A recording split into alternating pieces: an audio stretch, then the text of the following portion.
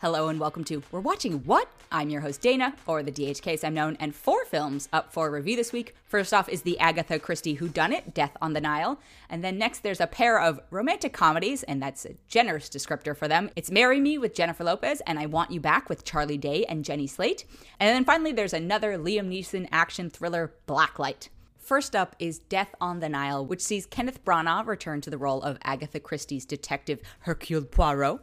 And I gotta say, I remember watching Murder on the Orient Express and being pretty underwhelmed by it. I had just read the book prior to seeing that movie, and so it was one of those things where, okay, I know who did it, and so now I'm just seeing how this goes as an adaptation. Well, Death on the Nile, I have not read or seen any of the previous movies, and so it was a little bit better for me in the sense of I was trying to figure out who done it as we went along, but very quickly into this film, I realized, not for me, I don't care who did it, because these characters are all terrible, which may have been the writing, may have been the casting, I'm not sure.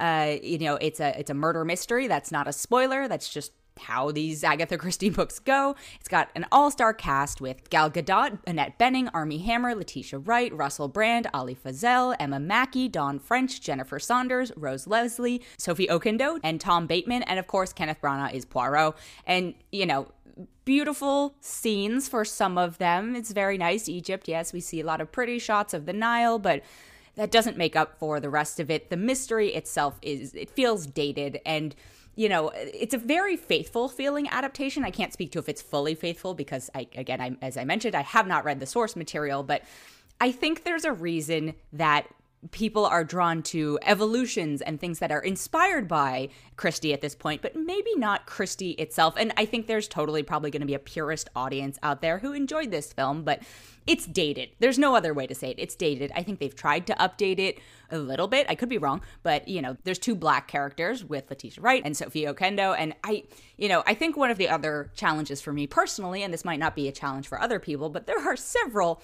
problematic cast members in this. You've got a couple anti-vaxxers or vax questioners in Letitia Wright and Russell Brand. You may or may not have a cannibal in Armie Hammer. Again, a lot of this, Armie Hammer's thing is unsubstantiated. The vaccine status thing is pretty open for some of them. And so for me, it makes it just very hard to watch because I'm like, I don't care what happens to you. I'd be fine if you got murdered. That's totally fine by me. Even though it's about their character and not their actual persona, but they are not good enough actors to make me care enough about their characters to overlook their personas. And then the other thing with a big ensemble like this is people don't get a ton of screen time necessarily. And then you've got some of the casting. Again, aside from the problematic people, like, why is Annette Bening playing a British person?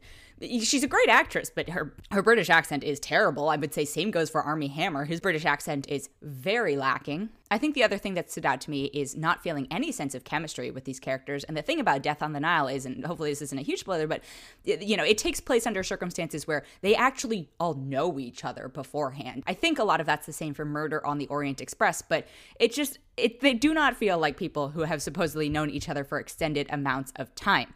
And I don't remember Murder on the Orient Express being good enough to justify Kenneth Branagh getting to do another adaptation.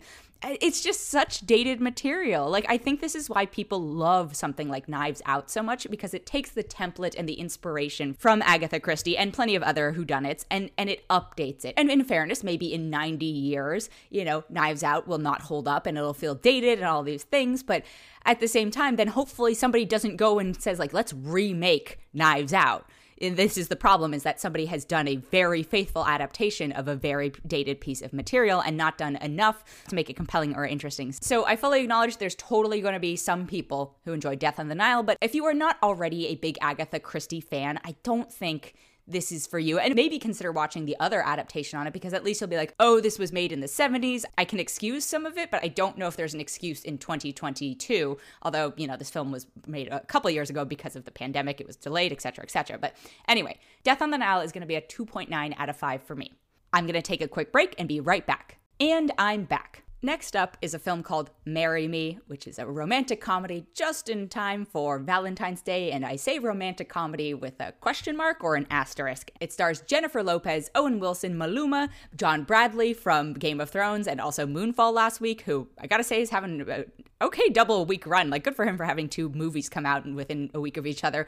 Chloe Coleman, Sarah Silverman, Michelle Buteau, and I guess technically Jimmy Fallon. I would say the other star of the film is product placement, because this was just a giant commercial. It is based on a graphic novel, apparently, which I didn't find out till the end of the movie, and I was just like, what has happened here? What is this disastrous idea? I am very upset by that information. Wow, just wow. The premise is Jennifer Lopez plays basically Jennifer Lopez. She plays a big pop star, and she is dating the character played by Maluma, or in the movie he's called Bastian.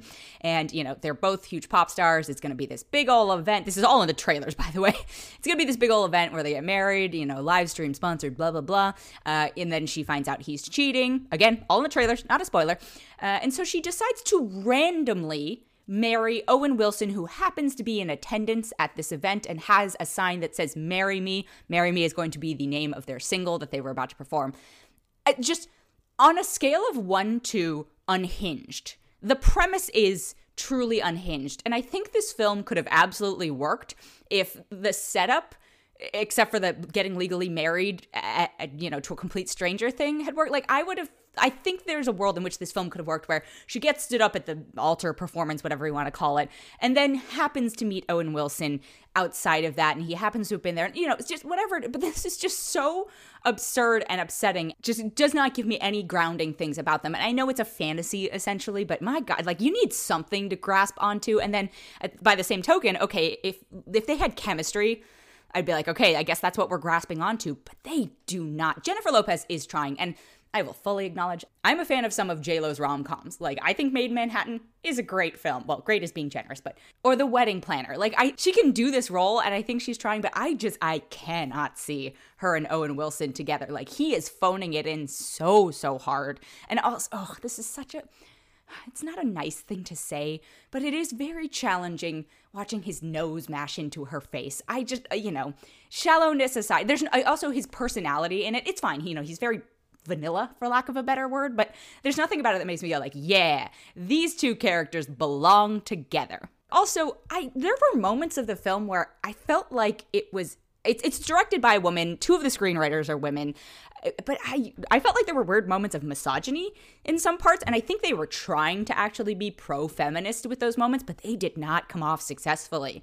It's about the double standards and all that stuff, but it was not well done. And then again, as I said, the final star of this film is product placement. There are legitimate ads for things like Vitamix in it, and they keep coming back. And then there'll be like a random line thrown in about some sponsor, like, hey, use this service or this. Oh, I'm doing this on this. I'm like, it went from being maybe funny as a gimmick or a joke that they doubled down on to being kind of scary and upsetting, because you're clearly not in on a joke. This is the only way this movie was getting made, is if these companies paid enough money into it for them to get the budget done. Because if I saw the screen tests of this, I would have been like, nope, never mind, shut it down. But that Vitamix money coming in. So, also, in addition to being a giant commercial, there are a bunch of new songs for it. And Jennifer Lopez has had some bangers as well, in addition to her illustrious career as a romantic comedy star. But the music in this it's not good, and you are forced to sit through several songs. And at a certain point, I'm not gonna lie, I started fast forwarding. Lots of autotune, and there's nothing wrong with autotune, but oof, it was just, the songs are not good. Also, I'm just gonna keep ranting on this. Jennifer Lopez is a gorgeous, gorgeous woman, and somehow the costuming and some of the makeup in this made her look less attractive than she is as a person, and I could not stand for it. So as a combination of all the things, this is a woof from me. The good news about Marry Me is that it's available on Peacock. It's also out in theaters technically, but if you already have Peacock, it's technically free to you. Please don't go pay money for this. I'm sorry. I just don't support this unhinged portrayal of romance in a modern era. We as humanity deserve better than that. So I'm going to give this 2.4 out of 5. And then, just in case you thought you only had one option for romantic comedies this weekend, no. Amazon Prime is here with I Want You Back, another semi-unhinged, but less unhinged romantic comedy. And again, I'm saying romantic comedy in quotes because neither of these films felt like they had romance or comedy. I would say I Want You Back has a bit more comedy, but it's not that funny. So the premise is it's Charlie Day and Jenny Slate, and they are both respectively broken up with by their significant others, and they end up meeting, through their misery. And they form a plan to get their significant others back, and they're going to help each other out. And the cast is rounded out by Scott Eastwood, Manny Jacinto, Clark Bacco, and Gina Rodriguez. And again, I think the word of the day is chemistry, because didn't feel any from anybody in this as well. There's a little bit of friend chemistry. I think that works well between Jenny Slate and Charlie Day. But I felt like I was hostage on a ride, and I was not enjoying it. I didn't feel like I was shipping, for lack of a better word, any relationships in any of these films at this point. I just, there's something to be said for performers having chemistry that can allow you to overlook a lot of flaws. Like, in fact, most romantic comedies are so flawed, but you care about the protagonists enough that you're willing to overlook them. Like, things like Notting Hill, I would say, are a good example of, like, in fact, Notting Hill is a good parallel to something like Marry Me, right? Where it's like, oh, it's a super famous woman and just an average Joe guy, but they somehow make it work because they have chemistry and you're rooting for them. So I Want You Back, I'm not rooting for anybody in this. I think it's more grounded in the sense that, yeah, when you break up with someone, there are moments you go through where you think that it's the worst decision ever and you want them back, whether or not they are invested in the relationship anymore. So that part of it, I connect to. It's easier to connect to than something like Marry Me. But by the same token, I don't care. Their partners are happier with other people. Why are we supposed to root for them getting back together? And then, of course, we're not. We're supposed to root for them getting together.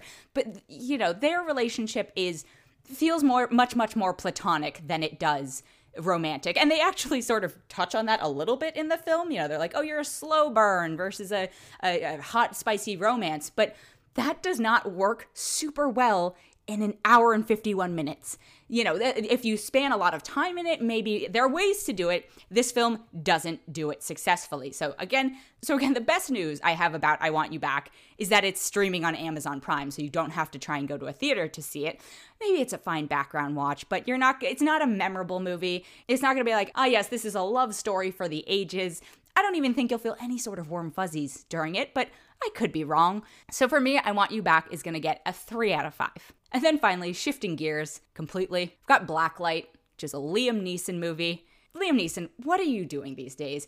I get it. Taken was a phenomenon, did really well, but he has just been doing these Xerox copies of it since that just get less and less compelling. And Blacklight is no exception. He plays a secret agent dude who's dealing with all of these clandestine operations involving subterfuge in the US. And somebody wants to be a whistleblower and go to the press and all this stuff. But then Neeson also wants to form a relationship with his daughter and granddaughter and all these things. And then he's driving and shooting and blah, blah, blah. And it's just, It's bad. There's no other way to describe this movie. It's bad. The action is not fun. The acting is not good. There were a few moments of such wildness that I thought, okay, maybe this could be a sort of Nicolas Cage-esque classic film. There's a couple of moments between Liam Neeson and the girl who plays his granddaughter that ended up feeling kind of funny in that he's talking about like doing activities with his granddaughter that are more secret agent oriented than maybe should be for an elementary school kid. And I was like, okay, this could be funny. No, we're not gonna keep going with that. We're not going with it. I would say watch Taken again, maybe. But please, dear God, don't waste your time on this. It is so derivative of all of his other stuff. There's nothing to grasp onto in this. And I want to be clear, I'm all for this genre of, I would say, slightly older men becoming action stars as a reinvention of their career. Look at Keanu Reeves and John Wick. I mean, as much as love him or hate him, like Tom Cruise is getting up there in years. He's not old, but I'm just saying, still doing action movies. I would love to see the same be true for women and them given opportunities. I would say Charlize Theron is doing a great job. She's not nearly as old as these gentlemen, but, she is still kicking ass. So the genre itself is actually, it can be really fun, but it still has to have a plot, just a mild plot even, and compelling characters and all these things, and Blacklight does not have that.